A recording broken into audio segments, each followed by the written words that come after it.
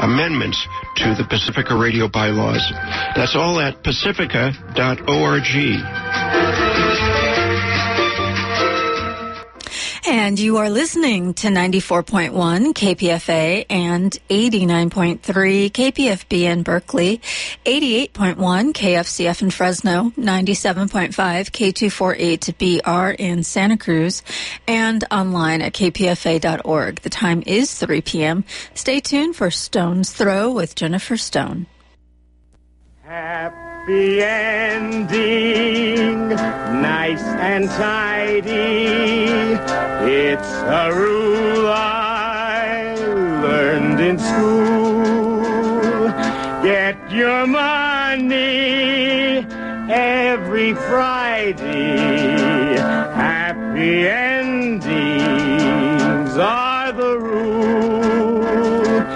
So divide up those in darkness from the ones who walk in light. Light 'em up, boys, there's your picture. Drop the shadows out of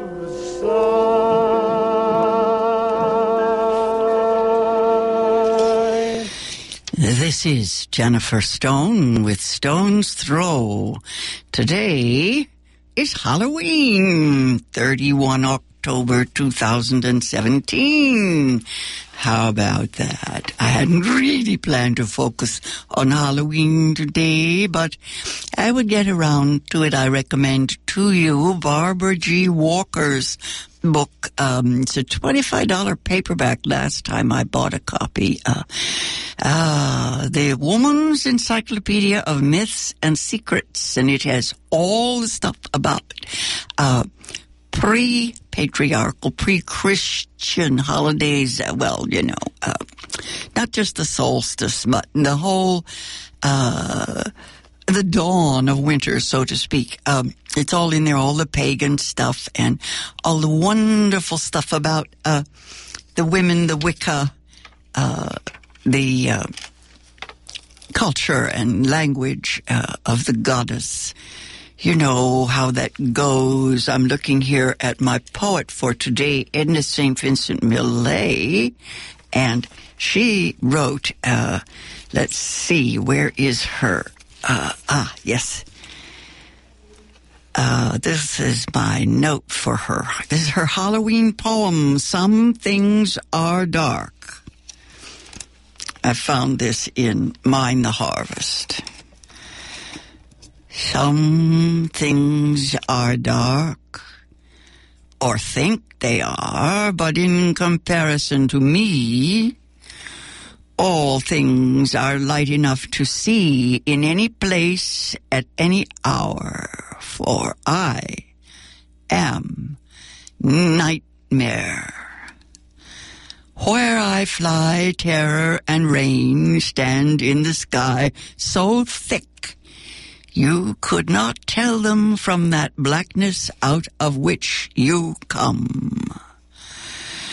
So much for where I fly, but when I strike and clutch in claw the brain Erebus, to such brain will seem a thin blue dusk of pleasant dream.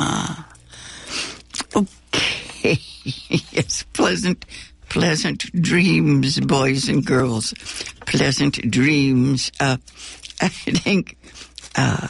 think Edna Millay is hardly a witch. Certainly not the kind we're thinking about today. I always like to mention Hollywood's witches. Margaret Hamilton in The Wizard of Oz. You know the type.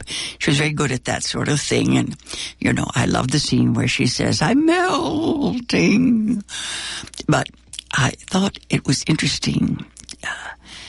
The original actress cast in that role was Gail Sondergaard, a very beautiful actress who was pretty much wiped out by the House Un-American Activities Committee, HUAC, back in the day. The producers, whoever it was who made The Wizard of Oz, found her much too beautiful in the role. So they replaced her with Margaret Hamilton, their idea of witches being something very awful and haggish, you know. I think that's indicative of the way things still are.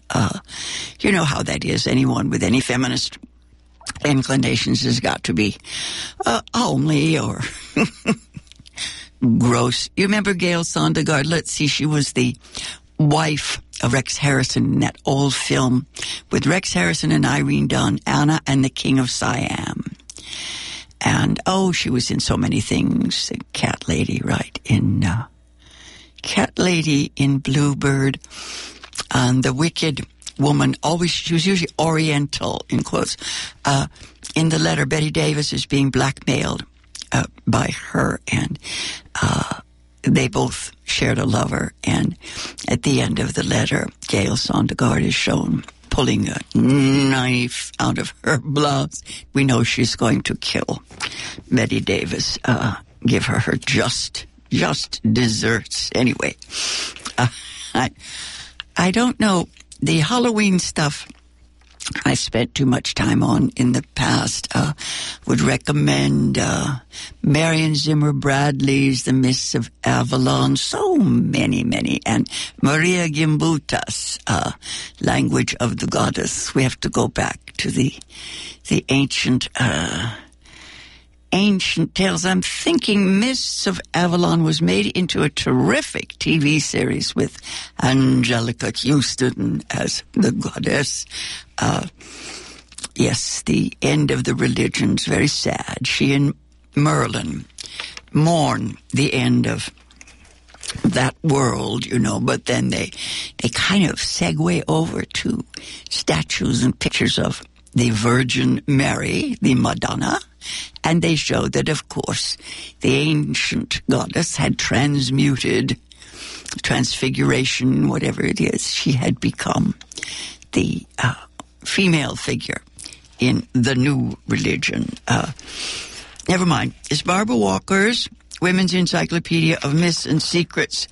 It's, as I say, a wonderful, wonderful reference book. I was so glad I found it because I like Barbara Walker's work, but this is her magnum opus. She wrote a book called The Crone, Woman of Age, Wisdom, and Power. She wrote, a lot of stuff about the triple goddess, maiden, mother, and crone. But in the Woman's Encyclopedia of Myths and Secrets, you will discover the origin of damn near everything, from the red carpet to, water. Yes, the whole idea of holy water is amniotic fluid, that kind of thing. It all goes back to the ancient rites and practices, rituals and ceremonies, and the Wicca, Day of the Dead, All Souls Night, Winter, yes, as the fabulous TV series tells us.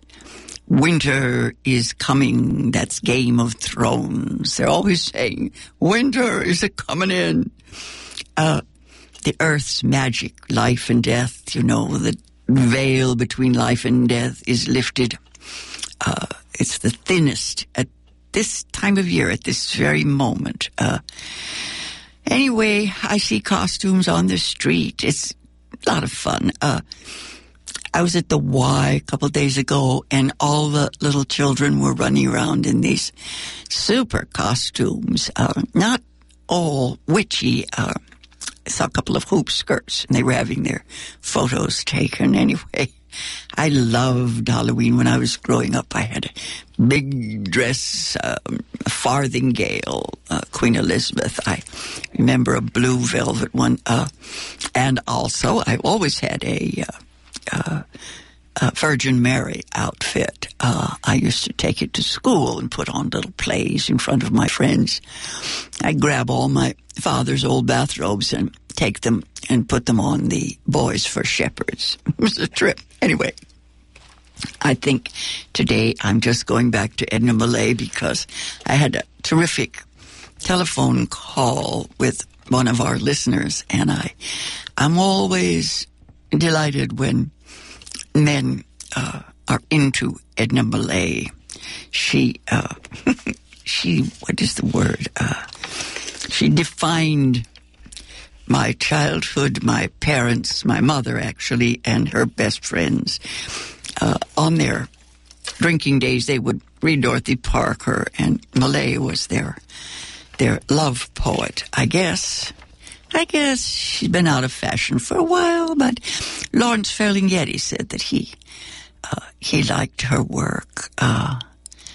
She's not, well, maybe she's going to make a comeback. Last week I was talking about my hopes for a return to sentiment, not sentimentality, but heightened sensitivity. Our movies, our screen time, it's not all awful, but the amount of crime and slash for cash, trash, and trauma stuff is overwhelming. Anyway, let's see. Edna Millay. I used to write notes on the margins.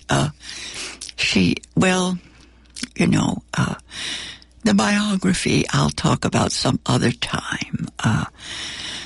Edna Millay dabbled in Freud and psychoanalysis, and she wrote for Max Eastman's magazine, The Masses, and she read the works of Nietzsche and the projects of Emma Goldman. At Vassar, she did lots of plays. I love her play, the one about the neighbors who fight and murder each other, and now I'm forgetting the name. How about that? She did plays in Provincetown. Under her picture in my school book, I write lines from Keats. And this is why I sojourn here, alone and palely loitering, though the sedge is withered from the lake, and no birds sing. She talks about her past and lost loves. She writes, like gardens looked at through an iron gate. The iron gate, of course, is modern repressive culture, the Victorian state of affairs back in the 1920s. Of course, she was an anarchist and an idealist. She attended something called the Liberal Club. It was above Polly's restaurant in Provincetown. Anyway, I think, she wrote, her first big poem was Renaissance.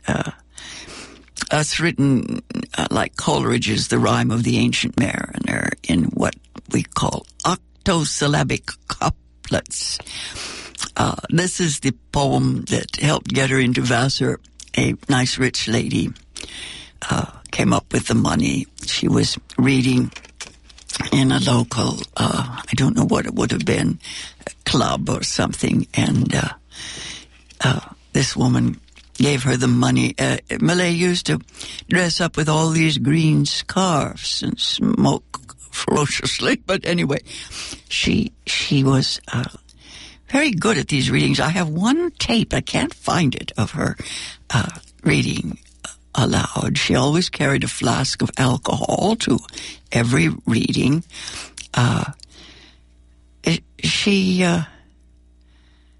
Let's see, here's a note from a journal, a friend of Edmund Wilson's journal, a guy named Alex McCaig. He writes, quote, Millay's response to F. Scott Fitzgerald saying he wrote a book called The Camel's Back between 8 a.m. and 2 a.m. And she said, Fitz affects all the attributes he believes a genius should have. I was looking in that journal here. I was looking for the notes saying that she had the curse of Aphrodite as well as the curse of Apollo, because she just had one affair after another because the poor thing couldn't help it. That was Edmund Wilson. Anyway, her romanticism ran the gamut from angst to zeitgeist. Here are the lines from Renaissance.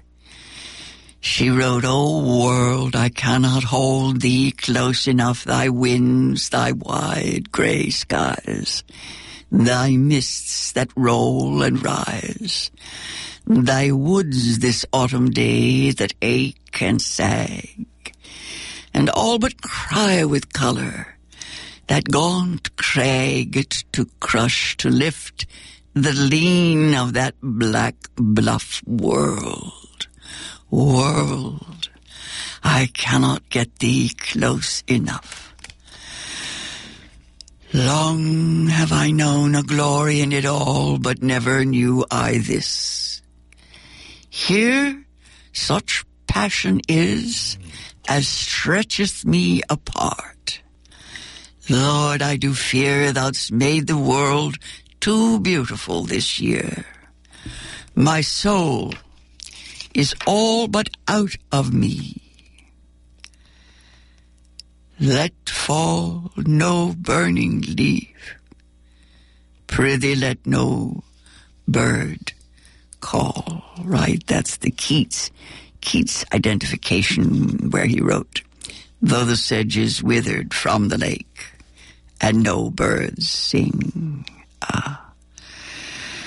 Oh, here is a few lines more later about her love of life and loss. 1945, she's older, she's going to die in 1950. She wrote, "Small hands relinquish all. Nothing the fist can hold, not power, not love, not gold, but suffers from the cold, and is about to fall." I think maybe she was reading Emily Bronte. Emily Bronte's poems are amazing. She wrote, "Fall, leaves fall, lengthen night and shorten day. Every leaf speaks bliss to me." Now, Millay had a curious affinity with men. She loved them, but it wasn't that she identified with them so much. I think it was mostly maternal, overwhelming pity. She writes in the collection Mind the Harvest, she writes, "Who hurt you so, my dear? Who long ago, when you were very young, did, said, became, was something that you did not know beauty could ever do, say, be, become, so that your brown eyes, filled with tears they never, not to this day, have shed? Not because one more boy stood hurt by life, no, because something deathless had dropped dead. An ugly and indecent thing to do, so that you stood and stared with open mouth, in which the tongue froze slowly backward towards its root, as if it would not speak again. Too badly stung by memories thick as wasps about a nest invaded, to know if, or if not, you suffered pain." We all know that look, that numb look of people who have been wounded too much to even recognize what hit them, you know. I guess love poetry has changed. I think of Millay as the muse erato, the muse of lyric and amatory verse. I'll throw in the muse of music and delight. They called her Vincent. She had a gold-red aura, a romantic hedonism, obsessive sexuality, sensuality. 19 love affairs, just couldn't help it, poor thing. She combined the bohemian matter, subject matter, with Victorian matter and forms. They called her Sappho around Greenwich Village, and she certainly lived up to the jazz age expectations of her peers, the romantics. She writes in A Few Figs from Thistles. She writes, "My candle burns at both ends. It will not last the night. But ah, my foes, and oh, my friends, it gives a lovely light." Yes, the longing is all that lasts, mutability, the dread of death, and the terrible losses. Oh, there are some dirges. The sonnet in which her dead mother comes to tea, but isn't really there anywhere. She's a nature poet in the profoundest sense. Pretty primal, right? Her metaphor was always that of the thorn apple. It's a Jimson, weed of the deadly nightshade family. It's the beauty that stings. Her poems are full of fennel and heather in the manner of Emily Bronte. Of course, she's much drawn to the sea and socialism as it was understood then in the Roaring '20s. I always associate Millay with my memories of my mother. Mother was 10 years younger, just the right age to be her devotee. My mother and her friends read the poems to each other with much chagrin. They also loved her play, Conversation at Midnight. This play is not really for the stage, although a production was attempted on Broadway, but it's what I call a page play, a long meditation in which she writes, "It is not arrogance, it is utter terror and loneliness that drives a man to address the void as thou." I think of Emily Dickinson saying that her family addressed an eclipse each morning they called their father. Millay's play Conversation at Midnight is about the crisis of faith. Right. The character says, "Man has never been the same since God died. He has taken it very hard. Why, you would think it was only yesterday the way he takes it. The moment it gets dark, he goes out and howls over the grave of God." I remember once a pragmatic male telling me that Millay was a poet of the past, a memory gem, a leftover romantic, obsessed with death and loss. Well, yes and no. I think she was into life and death. Can't have one without the other, womb to tomb. Oh, that's true, too, he said.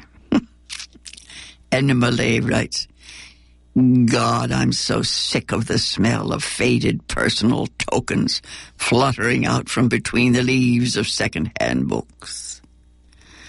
Oh, let the dead past cremate its dead, I say. We have no room here, even for its bones."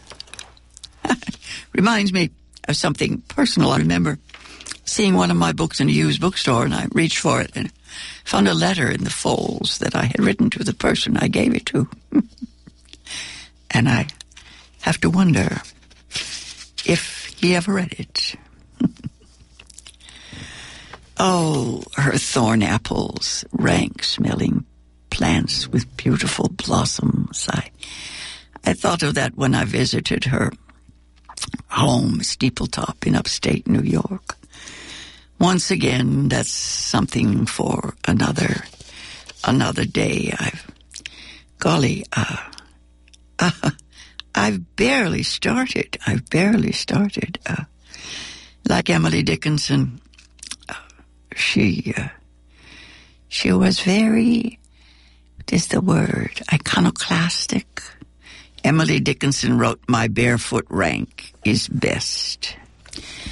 They called Millay the poet laureate of the 20s and spokesman for the new woman. The voice of flaming rebellious youth, she wrote, "Faithful am I to love's self only."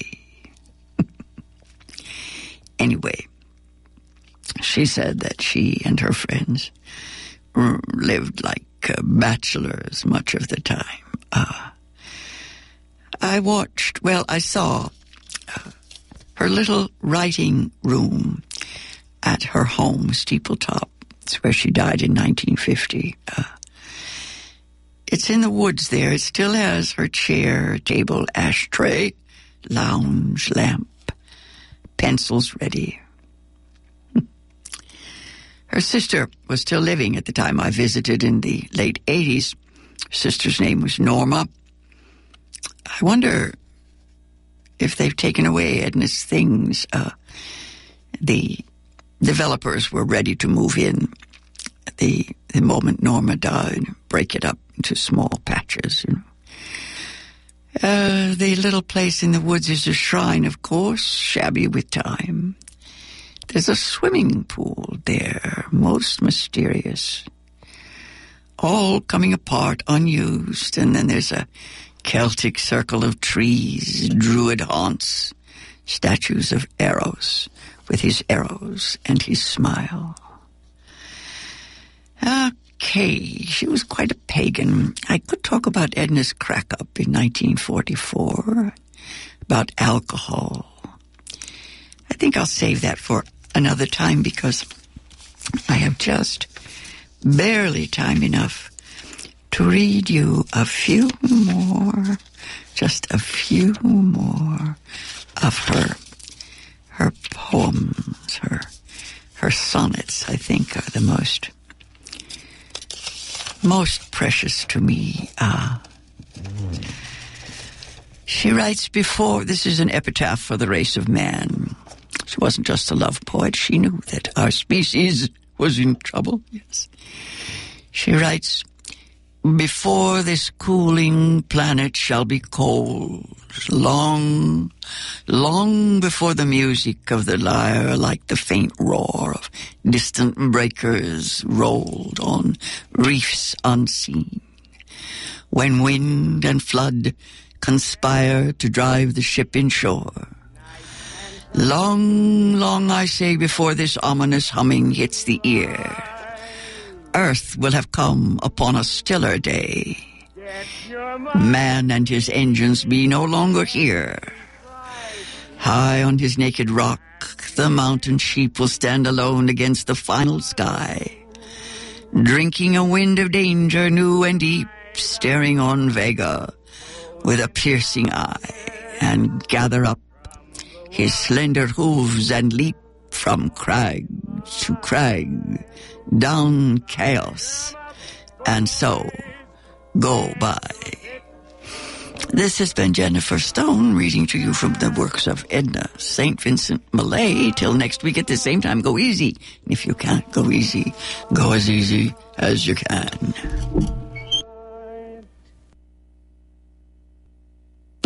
Good day, KPFA listeners. The Craneway Crafts Fair, KPFA's 47th annual holiday benefit, is shaping up beautifully. The fair takes place December 16th and 17th from 10 a.m. to 5 p.m. in the gorgeous light-filled Craneway Pavilion on the Richmond waterfront. We are ready to sign up volunteers to assist the exhibitors on Saturday and Sunday, plus setup on Friday. We will sign you up for a 3-hour shift. The artisans and KPFA will sincerely appreciate your support. There will be 200 booths of original arts and crafts, festive food, and live entertainment at the Craneway Crafts Fair, December 16th and 17th. This is a fun chance to give back to KPFA. To sign up, please email volunteer@kpfa.org or call Kim at 510-848-6767, extension 2.